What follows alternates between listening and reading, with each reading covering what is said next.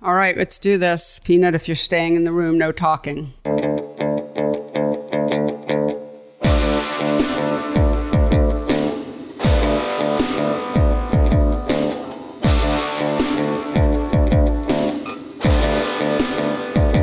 Welcome to the Photo Work Podcast, the talky and sometimes touchy-feely version of my book, Photo Work, 40 Photographers on Process and Practice. I'm Sasha Wolf with my, I think I've been saying here with my, but it's a virtual here. So virtually here with my friend and producer, Michael Chovan Dalton, who I think we just heard giggle. Hi, Michael. Hi. Yes, I am from the great beyond in the virtual realm. Not that beyond, just New Jersey. Don't get carried away. Hey. Some people think of New Jersey as the great beyond. I know that very well. Yeah, sorry.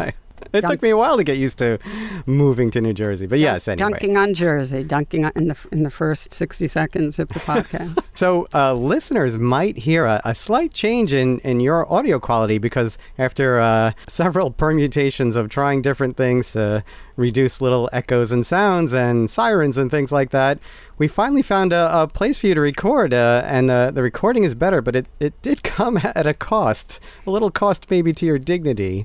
Yeah, I mean, if I manage to get through this intro sounding in any way, like having any gravitas whatsoever, it will be a miracle because I am in my closet. Yeah, I am.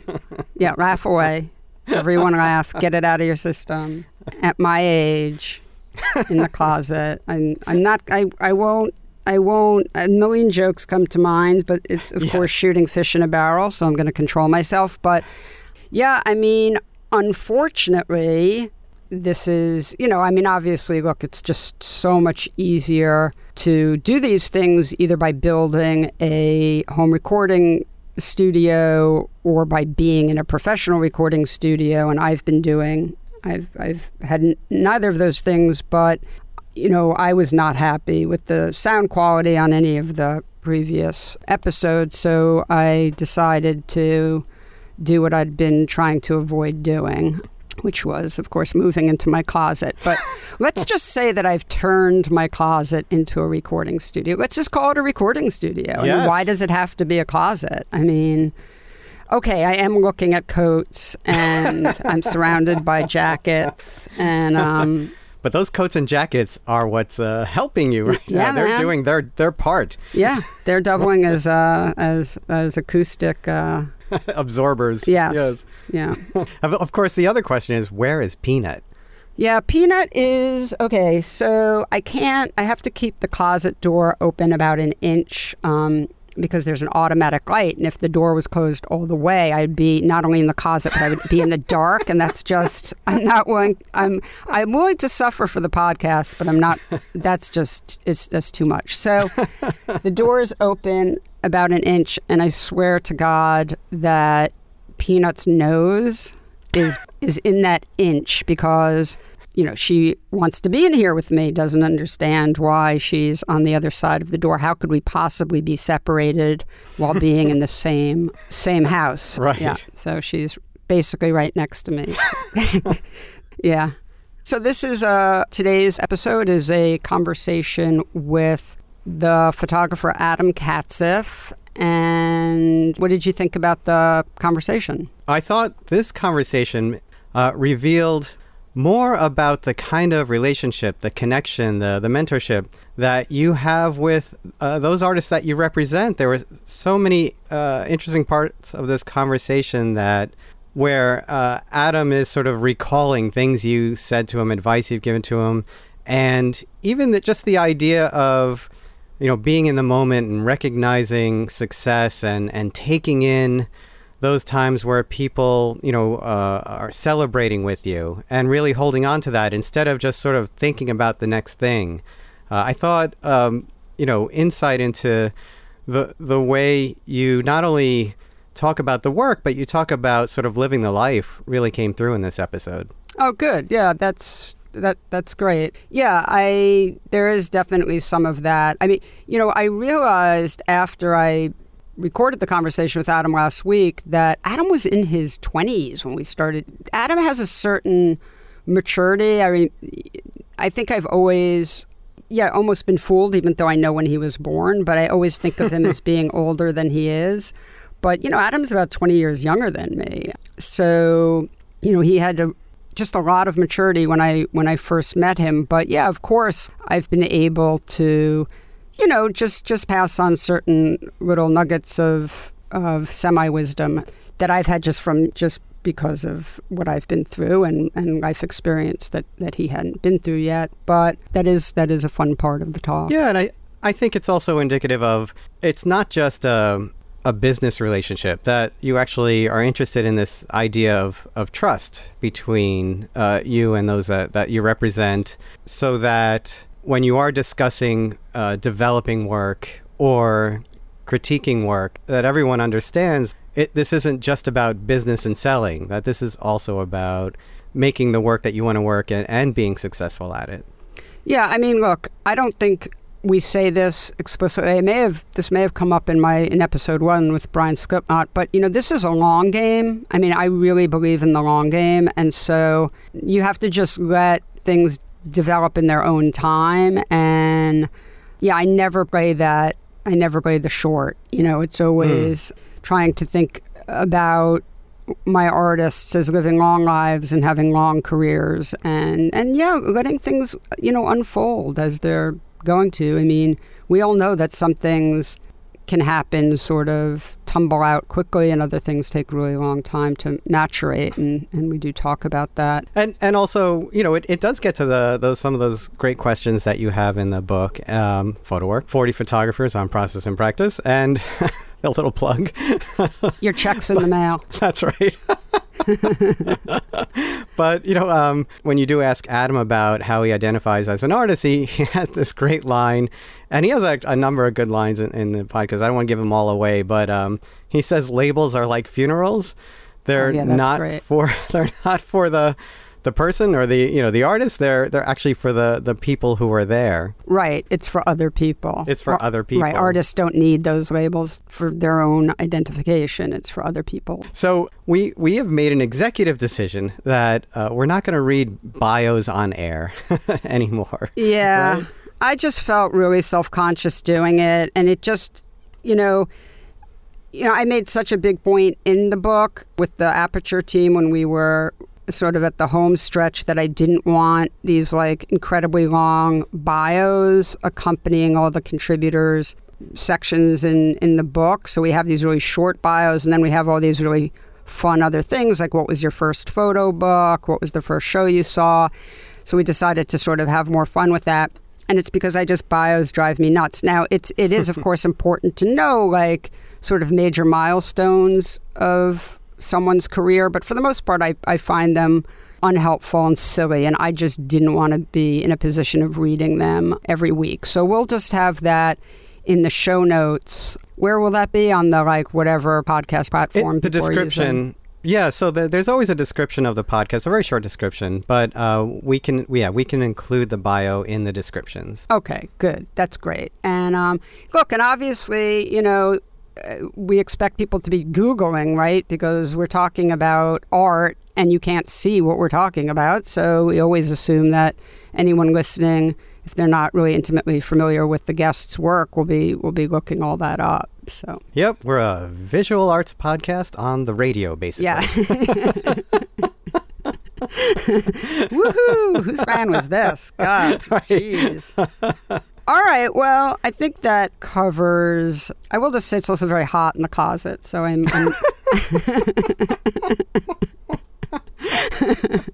I love talking to you, but yes. If you hear if we keep talking, you might hear a thud, and then you'll be like, Sasha. I assume at that point, Peanut will have figured out how to open the door with her nose, and she will come and save me. It will be a great test. Right, our relationship.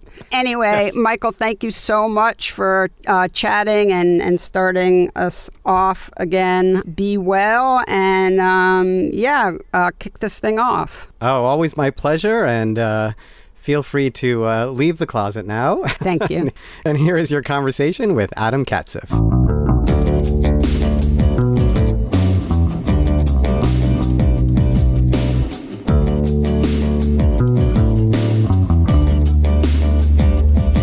Adam Katzif. Welcome to the Photo Work Podcast, and thank you so much for agreeing to do this. I really appreciate it. Thanks, Sasha. It's an honor to have a conversation with someone which seems pretty limited these days. So this is a nice change to my normal everyday life right now. Yeah, we've busted you out of lockdown to have this conversation with right. me. So you're in outside of Boston, right? Yep, in Brookline, which is just on the border of Boston, and in my studio currently, which is at home. You moved back from California a couple of years ago. So actually, why don't you tell us a little bit about your trajectory of how you wound up career-wise where you are right now, and that'll give people a little sense of your travels as well. Sure. Well, I grew up in just north of Boston. And my wife, Amy, grew up here in Brookline and at MIT, where her parents work and are housemasters. So we're local to this area, and we met out here and went to California. A long story that maybe we'll get into is what led me to going to grad school at Stanford, but that's what brought us out to California in the Bay Area. And we were there for, I guess, 8 years, which seems like a long time now. But we were there for 8 years and decided that we were not Californians after all. And not that we ever thought we would be, but really wanted to be home near our families, and both felt that the East Coast and Boston in particular was where we felt most at home. And so we moved back, and just last summer we moved into our current house, and this is a studio here, which was a nice shift, and I'm very thankful for now given the current state of things. So we've got a yard which the kids can run around in, and a studio. So I feel very fortunate for both of those things in our current world. I can't believe you've left out Glory in this rundown of people who benefit from the So your first child was a dog. Yes. Oh, well, I don't know if we can call her a dog, but yes, well, yeah, species why. Yeah. And actually, Sasha, the first time you and I met in person was, I think, like a couple of weeks after Glory entered our lives as a little puppy. And yeah, she's a bull terrier. And for those of you that are wondering what I mean when I say she's not quite a dog, you just go to YouTube and Google bull terrier antics, and you'll be very entertained. Well, she looks a little bit like a dinosaur. So yeah. Or miniature horse, or a pig, lots of things. Right. Yeah. She's a wonderful part of our family, and absolutely not to be forgotten. You and I are good friends, and I've been representing you for a very long time, representing your work. And we share a lot of goofy, silly things like our obsession with coffee, intermittent fasting, and dogs, which when I think about it, and when you and I are just sort of goofing around talking about these things, seems perfectly normal. But just now when I say it out loud, it makes me feel a little bit like a cliche of, I'm not sure of what, but anyway, but it's the truth. These are things you and I tend to text about at all hours of the day and night. It's true. Well, also we have a love of nice bags. Like okay, just keep piling on. Waxed canvas in particular. I know. I think that this is, you and I are it's going from bad to worse here. I'm sinking us here, Sash.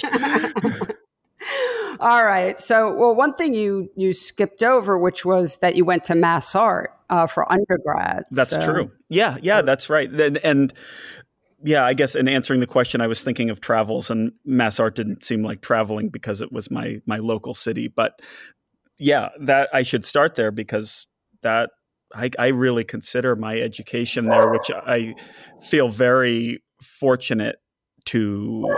I feel very fortunate to have had. I'm sorry that that's okay. Peanut's making. She didn't get the memo today. Yeah, I was going to say there's a memo. That's all right.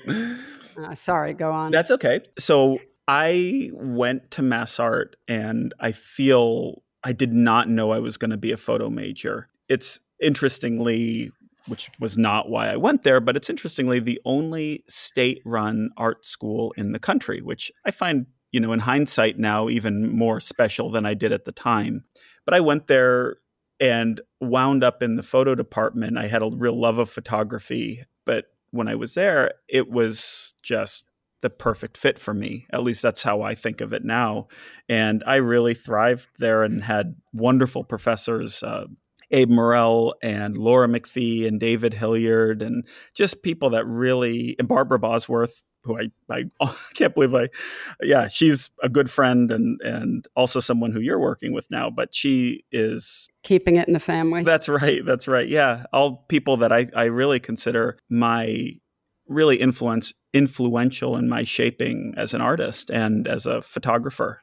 So yeah, and then I felt really fortunate to work at a color lab called Color Services, and they printed for all of these professors and artists around the world and made exhibitions for museums and galleries and collections and things like that. And that was my job for 4 years out of MassArt, doing C printing and color, analog, darkroom printing, and then running the mounting department where we would take those prints and make them flat and ready to hang on a wall.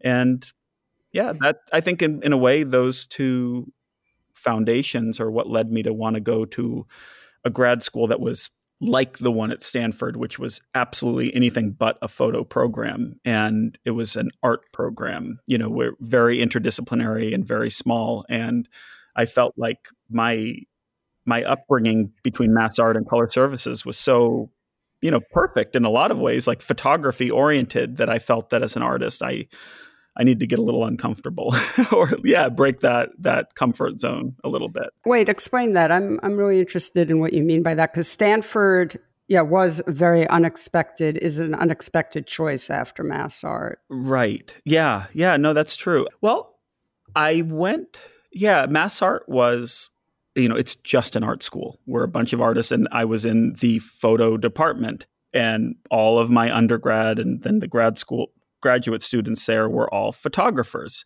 artist photographers, not even, the different range of what you could be, lumped under for a photographer. And we shared a history. We shared an encyclopedia of knowledge in some ways, and I'm not even talking just technical, which was always a nice benefit of that, as you could get pretty dorky with anyone you wanted in the program. But it more if I say XYZ by Emmett Gowan, for instance, who was someone who was very influential on me at the time and still is. If I said this work or this picture of Edith or whatever, they all knew it. Like we could have this, if I say Sally Mann, instantly everyone knows who I'm talking about. And that was at the lab too. We were very fluent in that. And I feel like that actually speaks a lot to the strength of MassArt as a photo department. And I don't think I could have gotten a better photo education and art education. And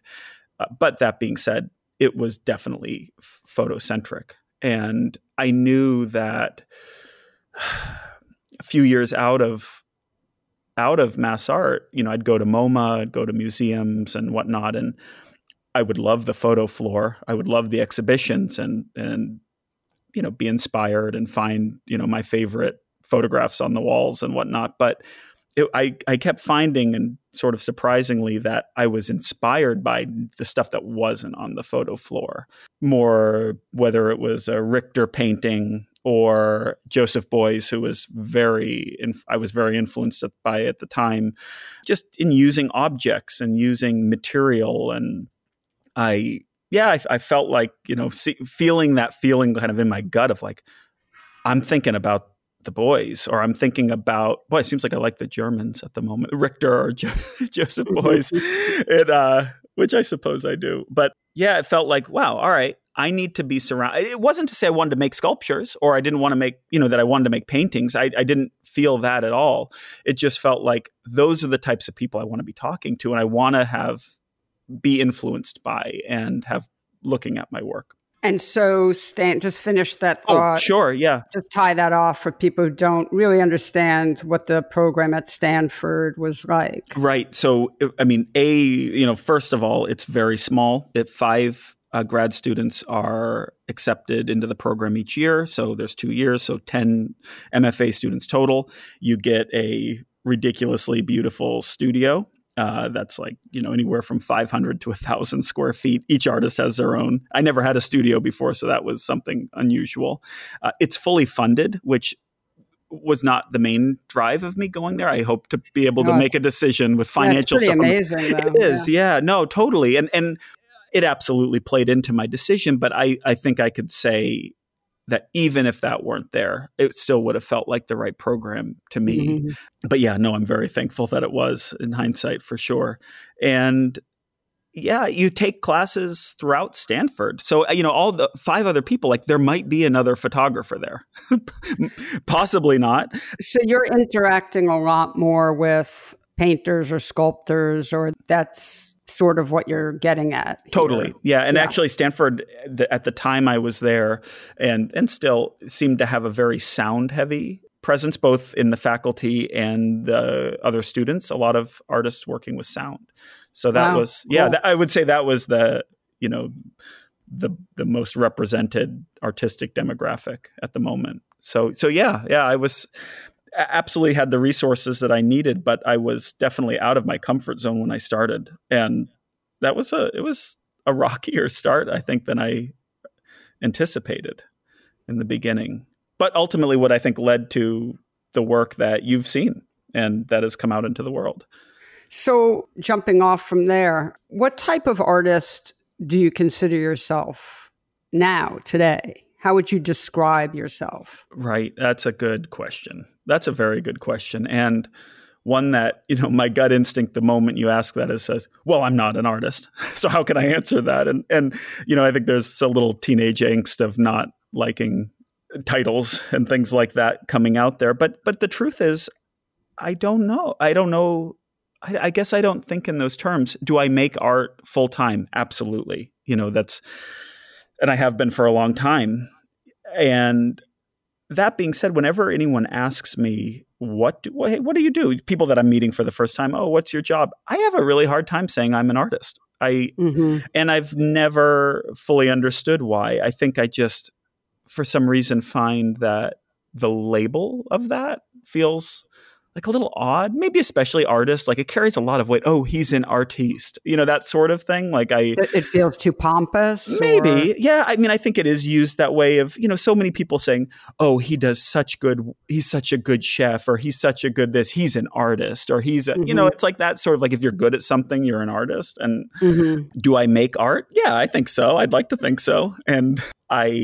But it is always a question. And I get that a lot, when I'm out photographing in the landscape and people will be around and see me using somewhat unusual and fancy looking equipment. They're like, the question they come up to and say is, oh, are you a professional? I'm always like, my gut is like, I don't think so. No, definitely not. I mean, and I think I sort of imagine photographing a bar bat mitzvah or something. And I'm like, I could not to say that I just wouldn't be very good at it. That's the reality. Like, I don't have that sort of professional. And so I think that's what they're asking. But then I have to say, well, yeah, I guess, technically my living comes from photographs, and like, this is what I do as a job. And even if I'm teaching and doing other things, like, it's around photography. And yeah, I am a professional. And then they sort of light up and then ask for my business card. And I have to say, oh, well, I don't have any of those. So I guess I'm not. And then I say, oh, but Sasha has business cards. She's my business card. And I give them your website. And you're my business card, Sasha. When we get off of this, I'm going to pack some of my actual business cards in an envelope and send them to you. It might be helpful, actually. But could you say I'm a photographic artist, or does that? Yeah, I don't even need that. Honestly, I hear this a lot now, and I think we all do of the last 10 years or so. People, I'm an artist who uses photography, or I'm an artist who works in photography. And I'm fine saying I'm a photographer. I think the labels are oftentimes helpful for, the context of like the people around you. I think if in an art context, I can say I'm a photographer and we kind of all know what that means. But in another scenario, I say I'm a photographer and they might think I'm doing like commercial work or weddings or, that sort of thing. And I sort of need to clarify, but I don't know. I guess I've always thought of labels as like this, as kind of like a funeral, right? It's like, they're not for the person in the casket. It's like the funeral's not for the person in the casket. It's for the people around to help to understand and cope with it. And I think the labels like that, like I don't feel like I need the labels for myself, but I do find them, to be helpful and to be able to help other people to understand what it is that I do. So yeah, no, I totally understand what you're saying. I mean, I think one of the reasons this is just so personal and idiosyncratic to me, for me, and I think one of the reasons I'm sort of curious about this is I know when I was making films and people would say, what do you do? I mean, first of all, I made a living like working in production. So there was that. But I also found it hard to say, well, I'm a filmmaker because I didn't feel successful enough. Right. Like it was my own insecurity about, well, is that true? Does my work writing and directing films check enough boxes to allow me to use that title when talking about myself? Anyway, so I don't know. I'm always sort of interested in like what part of this is how we want to identify ourselves, how we want to be thought of, and then how do we feel about ourselves? What part do our insecurities play in how we think of ourselves and what we do in the art world? Because Right. It is like so... I mean, I think you described it really well. Like there's something that's sort of amorphous. Like I'm a photographer, I could be a wedding photographer, or I could be a photographic artist. Or I don't know. It is obviously not simple to answer. Right. And I love what you said. And I'm really thankful that you mentioned the sort of self-consciousness or feeling like I haven't made it yet enough to assume said title. And I think that absolutely plays into it. I mean, I remember, and I'm assuming, maybe for you, this is like a moving mark. It's like when I was not in grad school and before that I was just out of undergrad, I was like, oh, I'll be an artist when, and I have my MFA or I go through my grad school. Then it was like, I get that. And I was like, oh, okay, well, all right, well, maybe when I have a gallery or, if I work with a gallery or something like that, then I'll be an artist. And then sure enough, you came along and we started working together and things didn't quite change. I was like, oh no, okay, all right, I got to start selling work. Maybe it's the way the IRS counts it. Like, do I make any money from selling work? I need to make, which is absurd, right? That's like the most absurd. But it was like, yeah, maybe if I sell work, then I can be called an artist on paper, or maybe, and then, so now I have no idea. I nothing's changed. That mark keeps moving. So now I figure, a retro. Well, you're being, hold on a second, because you're being, it's amazing the sort of intense modesty you just slipped in there that that our listeners may not know, but and of course maybe it's also just that sort of way that talking about money is considered sort of tacky, but you sell a lot of work. I mean, you're a very successful artist in terms of sales. I mean, let's just say it. Sure. Let's just say it, right? So, well, you sell the work, Art. You sell the work. I make the work that you sell. But yeah, no, I appreciate. So when you're talking about moving the goalpost, that's another goalpost you've now moved. I mean, how I feel about. I think people have to be really careful about moving goalposts because it's great if it keeps you motivated, but it's not great if it leaves you with a sense of never actually achieving that somehow Right.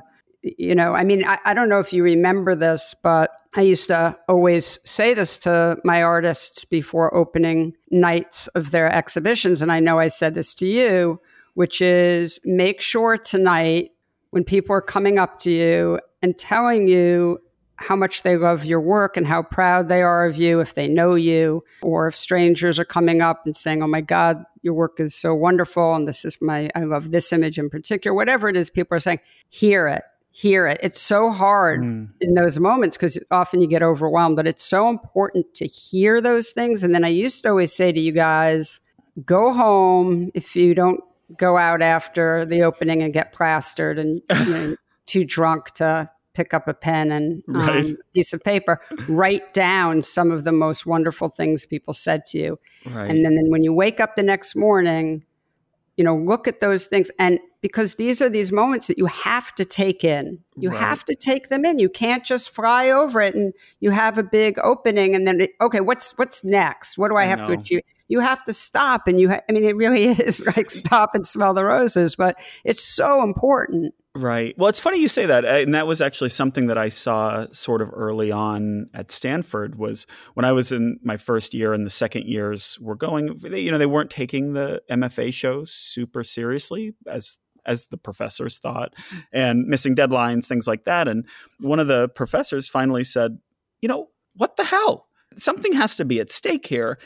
What are you going to take it only serious when you've got the retrospective at Guggenheim? Like, is that right. When you start you have to take every show seriously, and your name is on this, and the work's on the wall, and I've always been that way. I've always, I'm just too persnickety and picky about what I put out into the world, and I mean, I don't have any social media accounts probably for that reason. Like, I guess I like playing it close to the chest, and that when it's out in the world, I feel good about it, and I feel really like it's the right thing. And I know this topic may come up, later, but no, I think that I know you always want to move that goalpost, but right, I guess keeping that.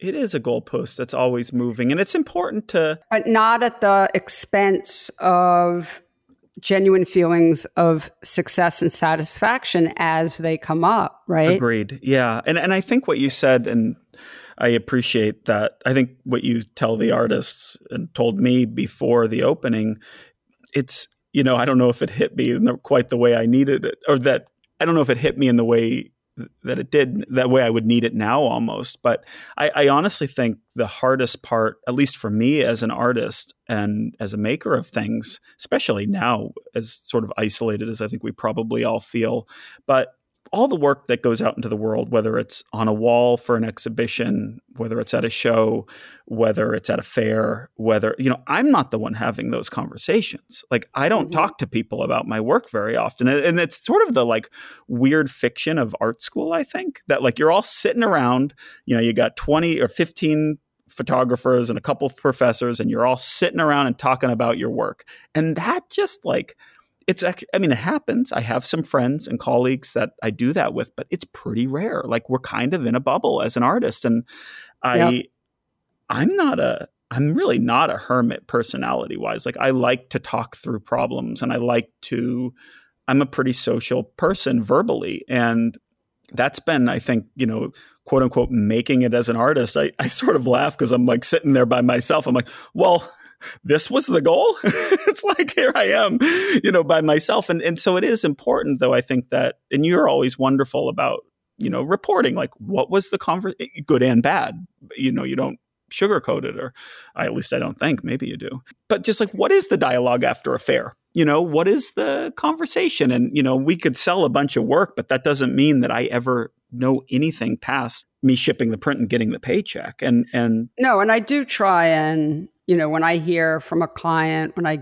sometimes clients will send me photographs of my artist's work on their walls. And I do tend to pass that on to you guys. I want you to see that. And if someone says to me, oh my God, I mean, I think you and I had this recently where a client bought one of the large waterfalls, and, it just has made her so, so happy. She just spends all this time sitting and staring at it. And it's been just a wonderful addition to her life, I think, especially the last, 5 months. And I think I did tell you that. I did pass that on. I think this was in March, maybe April. But no, of course, you don't always. I definitely hear, as your art dealer, I definitely hear more than you do in that respect, which is a little odd. But I think I do think for artists, it is an important thing to find, not to be, bathing in praise from people and all admirers. Like, I don't think that that's good, but I do think it's important to be able to find ways of having dialogues around your work in a helpful way. Yeah, I agree. Let me pivot to a larger sort of more existential question. Is there value in your work? In the actual work, not in the making of it? Is there value in what you're putting out into the world? Well, value to who, I suppose? You mean value to who? Like, when you ask that, I'm curious, like, do you mean society? Do you mean the people buying it? Do you mean me? Well, I think the people buying it, seeing it, I don't know. Yeah, no, I have a feeling we all ask ourselves these questions. And I do think art is important. I know it's made a huge difference in my life. I mean, look at the history of human civilization. It's been a long lot. It's sort of been the constant stream almost above almost everything else that has been since the start of, people living in caves. And so I trust in that there is value to artwork. And in that way, I hope that my work shares part of that, that role in society as value. But it's, especially, I don't know, in times like now, and it also seems, I guess the art market side of it which is weird because the art market and selling work is like weirdly where art really gets the value number put on it. Like how much is this thing worth monetarily speaking? Yeah, well, that's a different kind of value. Yeah, it's a different value, but I think it also, like, that dialogue around like the art market, like it does sometimes feel like, where is the value of this? Like, these are luxury goods, in some ways. And it's something I struggle with a lot. I have a really close friend who's a musician, and he plays in large venues and whatnot. And I always loved how that was so like democratic. Like, anyone could listen to music, especially now it's easier, but like anyone could kind of own an album. They could spend a little more and go see it in person. And, he made his living and makes his living through mass numbers, and that so many people can own that thing that he makes. And I always felt that, I don't know, I'm making work that not a lot of people in the world can afford. And the goal is to make it, I suppose, the goal of the art market is to make it less and less affordable. And that's something that, I know you and I have talked about, and something that's, I think about it. I do. Is it crippling? Absolutely not. But it is something that, I don't know. I like the idea of, and my work, I guess, in particular, I think a lot of work looks good in books. I think a lot of work can be seen on websites, and I think my work doesn't fit into that so well. And it's very much about the print in a frame on the wall, lit well. And you can see it in a gallery or museum, but to see it in that way, you do have to own it. But do I think there's value? I hope so. I trust that there is, although at times I doubt it.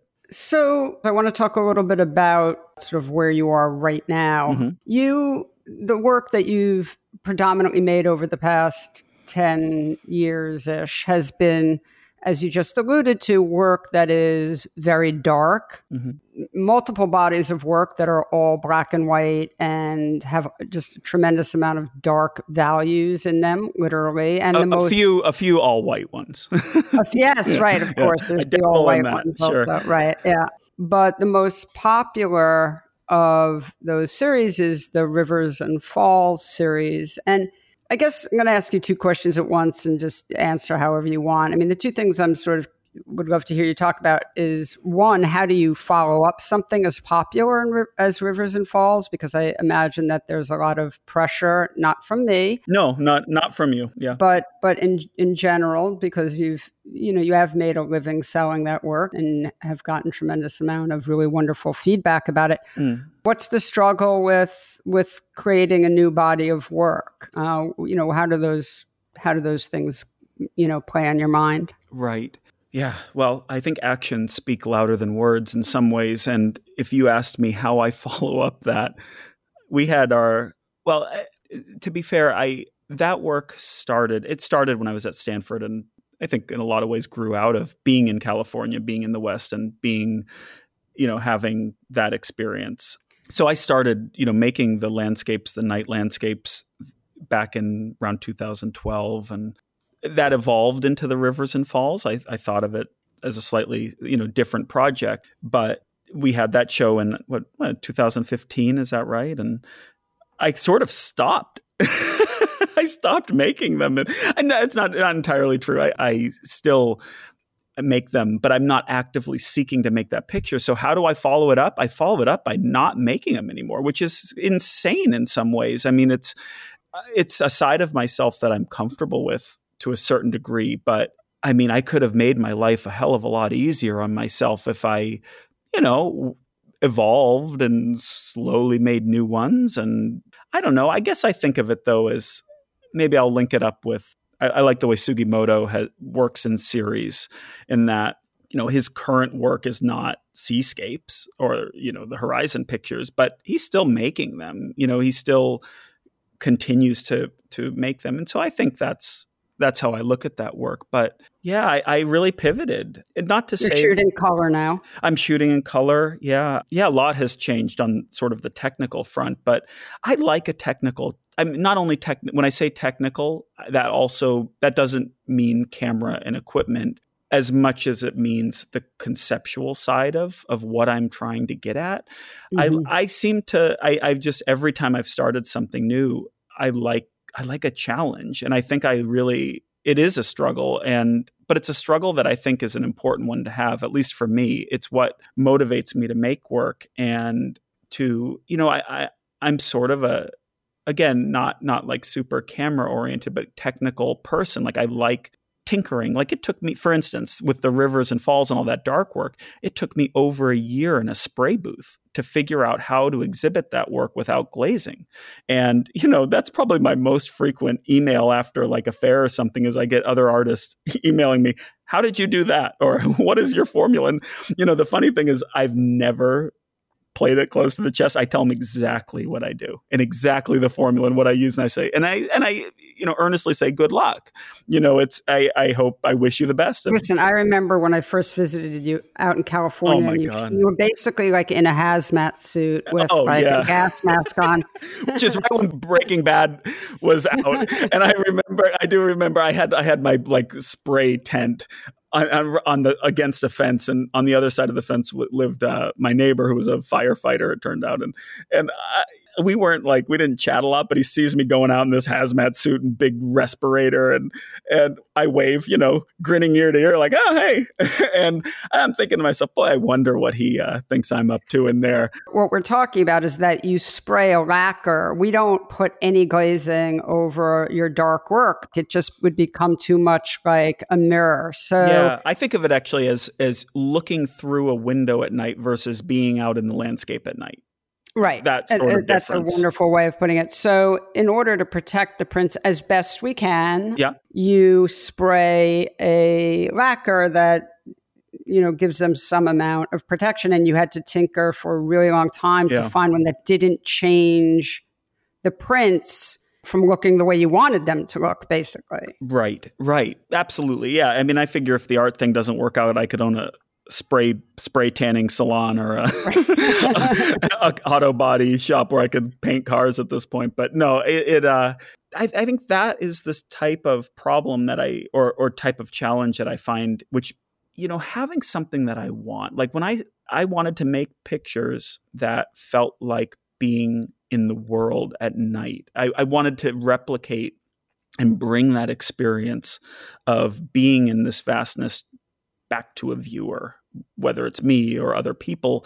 And I want that to be as clean of a solution as possible. And, keep in mind, I worked in this field as like a professional problem solver of mounting and framing and stuff. So I have that background and sensitivity to that. I mean, I had that sensitivity, which is what got me that job. And then that only got stronger being there. But you take one step at a time, one foot in front of the other, I guess. And before you know it, you got a goddamn spray booth in the backyard. And, you have something that you want to exist in the world. And I think as artists, or at least the way I work, is I have to have some sort of vision of what that final thing is going to be. And that might evolve over time, but I very much envision what the thing is going to look like on the wall and what that experience is going to be. And what the path to get there, I don't know it takes some weird turns. I don't think that there's any right or wrong way to view work, and especially not mine. And as you know, I mean,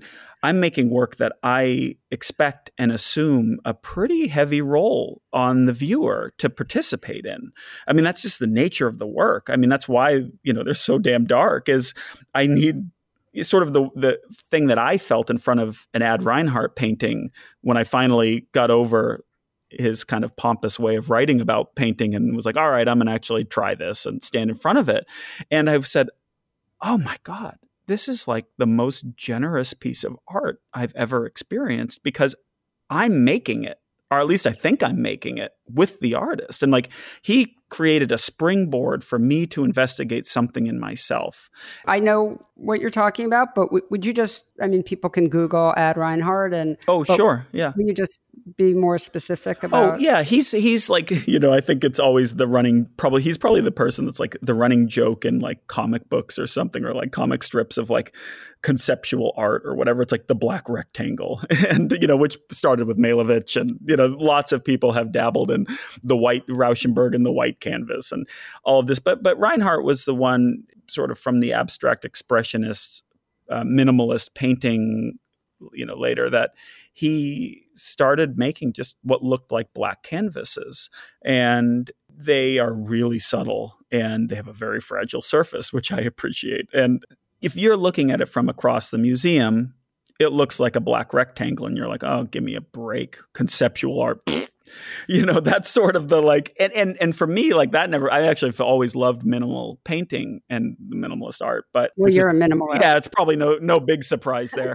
But my hang up with him was always like which a lot of the abstract expressionist men, like these guys, these like Pollock, and they were always like, so we ended painting, like this is the end, like we have dominated, and Reinhardt was like, really thought that was the end of painting. And he wrote about it. And Reinhardt scholars will probably disagree with all of these things, but that was my interpretation of it. And I just wasn't interested. But one day, and it was, after being in Yosemite and a lot of these big places in California, it was at SF Moment. I went up and I was like, all right, screw it. I'm going to try. And I just stood there and I felt this like, looking into this black rectangle, I like thought I saw something, and it was sort of a cross motif of like slightly different variations of gray or even just the sheen of the paint, and very subtle color hue shifts. And I remember the first seeing, and I was like, is that there? Is it a reflection, or is it my reflection, or maybe I'm seeing it wrong, or maybe it's not quite well lit? And then I was, no, it's there, and that just it went on for about 20 minutes, and before I knew it, it turns out I think it was in paint, but I had to play a role in forming that. And I assume that's why that work, I don't know if other viewers of that work play that game, but I have to assume so. And that's exactly what you do in your dark landscape and Rivers and Falls series, is you ask the viewer to just stand there for a while and let the detail that is actually there reveal itself to you once your eyes start to adjust to the darkness. Right. And I love the idea of someone, passing by from, if they don't look closely, saying, black rectangle, that's sort of like, that's sort of my dream, is that someone like swats it through the air, like, oh, not interested, but then like comes back, and like somehow sees it in a different way. Do you see that happen? Of course. Absolutely. All the time. And I tell this to, clients and people I'm working with, showing your work all the time. I explain this, look, with all my artists, I try very hard to be your ambassador. So when I'm talking about my artist's work, I'm trying to talk about it the way you would talk about it if you were there, so that, I'm a good stand-in. So listen, we have to wrap this up because we're going on for a while here, but I just want to say, I think it's a really beautiful, what you just talked about. I think there's a lot of value in what you just said to people who are making work themselves. And because what you just described is influence and a continuation, an art historical continuation where you were very influenced by Ad Reinhardt, and you can see that in your work and how you take from one artist and, take ideas, influences, and work it into your own work. I mean, often I hear from people that they're scared of being influenced by, they don't want to be derivative. And I always give me a say break. To people, right, don't worry so much about that. You have your own point of view. Influence is a really beautiful thing. It can also, it can just set you up with parameters that are very important. No, I think your advice to people is great. I think, and this is something I've seen with my students a lot and absolutely experienced myself a lot. And I think we all go through, I don't know, there's something about, right? Good art is new art in some ways, and like is, it's straight from the soul and uninfluenced. I think it's a lot of BS. And I think that actually good art also does have a dialogue, but the thing that I like to do is if I'm feeling, when I'm doing something new like that, go put your picture in an image search, something like Pinterest or whatever, and then just see what the aggregate is of like what you find. You'll feel like crap right away. I'm like, oh my God, everyone's done this. This is album covers. This is like interior design. This is all these things. And you'll realize like, you know what? Nothing's new, especially now. I mean, there's so many creators of things. And I think the way that I then manifest that is in kind of like what you said is, you take your influences, Ad Reinhardt, Carlton Watkins, in my case, and others. Ansel Adams, sure, yeah. Carlton Watkins is my personal of the whole landscape guys hero, but yeah, absolutely. These were all people that I was literally standing in the place that they made their pictures. I was doing it in a different way, but I think if you stick with it long enough and you really listen to your gut and you listen to your own personal taste and your own personal experience, there's no way it's not going to be a genuine effort on your part. That if it's new and it looks different, then great. That's kind of a side project, I think, or a side effect of making work that's genuine to you.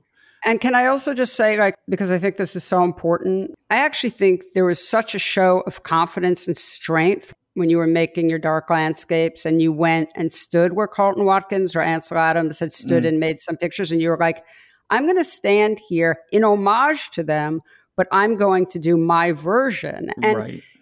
I love that confidence to acknowledge the dialogue. It's like you were sort of jumping in. It's a jazz band and you were jumping in for your solo and riffing off of what had come before. And I really love that. And I think people too often tie themselves up in knots trying to be like no one. And I just think people waste too much psychic energy trying to create something that's not like anything in any way that's ever come before it. And it's right. like, oh my gosh. I mean, look at, I say like, just make work that's genuine and don't make work that looks like anyone else. That's easy to say, but the reality is when I stopped and said, this is done, it kind of didn't look too much like other stuff that I had seen, and it looked physically different. And for me, I think that is something that ultimately is important, that there's like something fresh. We are in visual art after all, and you can have concepts be different and all of that, but ultimately, like, I wanted the thing to look a little different. And it's not to say that no one else had made images that look like this and haven't, because that's not the case. But it can look different while tipping your hat. Totally. Right? Yeah, exactly. And I mean, hey, I sort of went into it like, well, why do I have to make pictures of Yosemite? Carlton Watkins did this with a mule team and tons of glass plates, and like, I'm not going to do better. Like, I can only build upon that and hope to bring my own stance on it. But so, yeah, that's my sense is you got to go through the motions. So you got to make yourself feel really bad and that all the work in the world's been made, and then listen to your gut and follow it, and you'll give birth to something that will probably be genuine. Right on. All right. Well, listen, I'm going to wrap it up here. Adam, thank you so much for doing my podcast. Of course, I love talking with you. And yeah, thanks, and be well, be safe. Send my love to everyone, your whole crew, and I'll talk to you soon. Thanks, Sash. This has been fun. Okay. Bye everyone. Bye-bye. Photo Work with Sasha Wolf is produced by me, Michael Chauvin-Dalton of Real Photo Show. The associate producer is Taylor Selsback, and the executive producer is Sasha Wolf. Our theme music is by J. Walter Hawks. If you like the show, be sure to subscribe and rate us with all the stars available on your listening platform.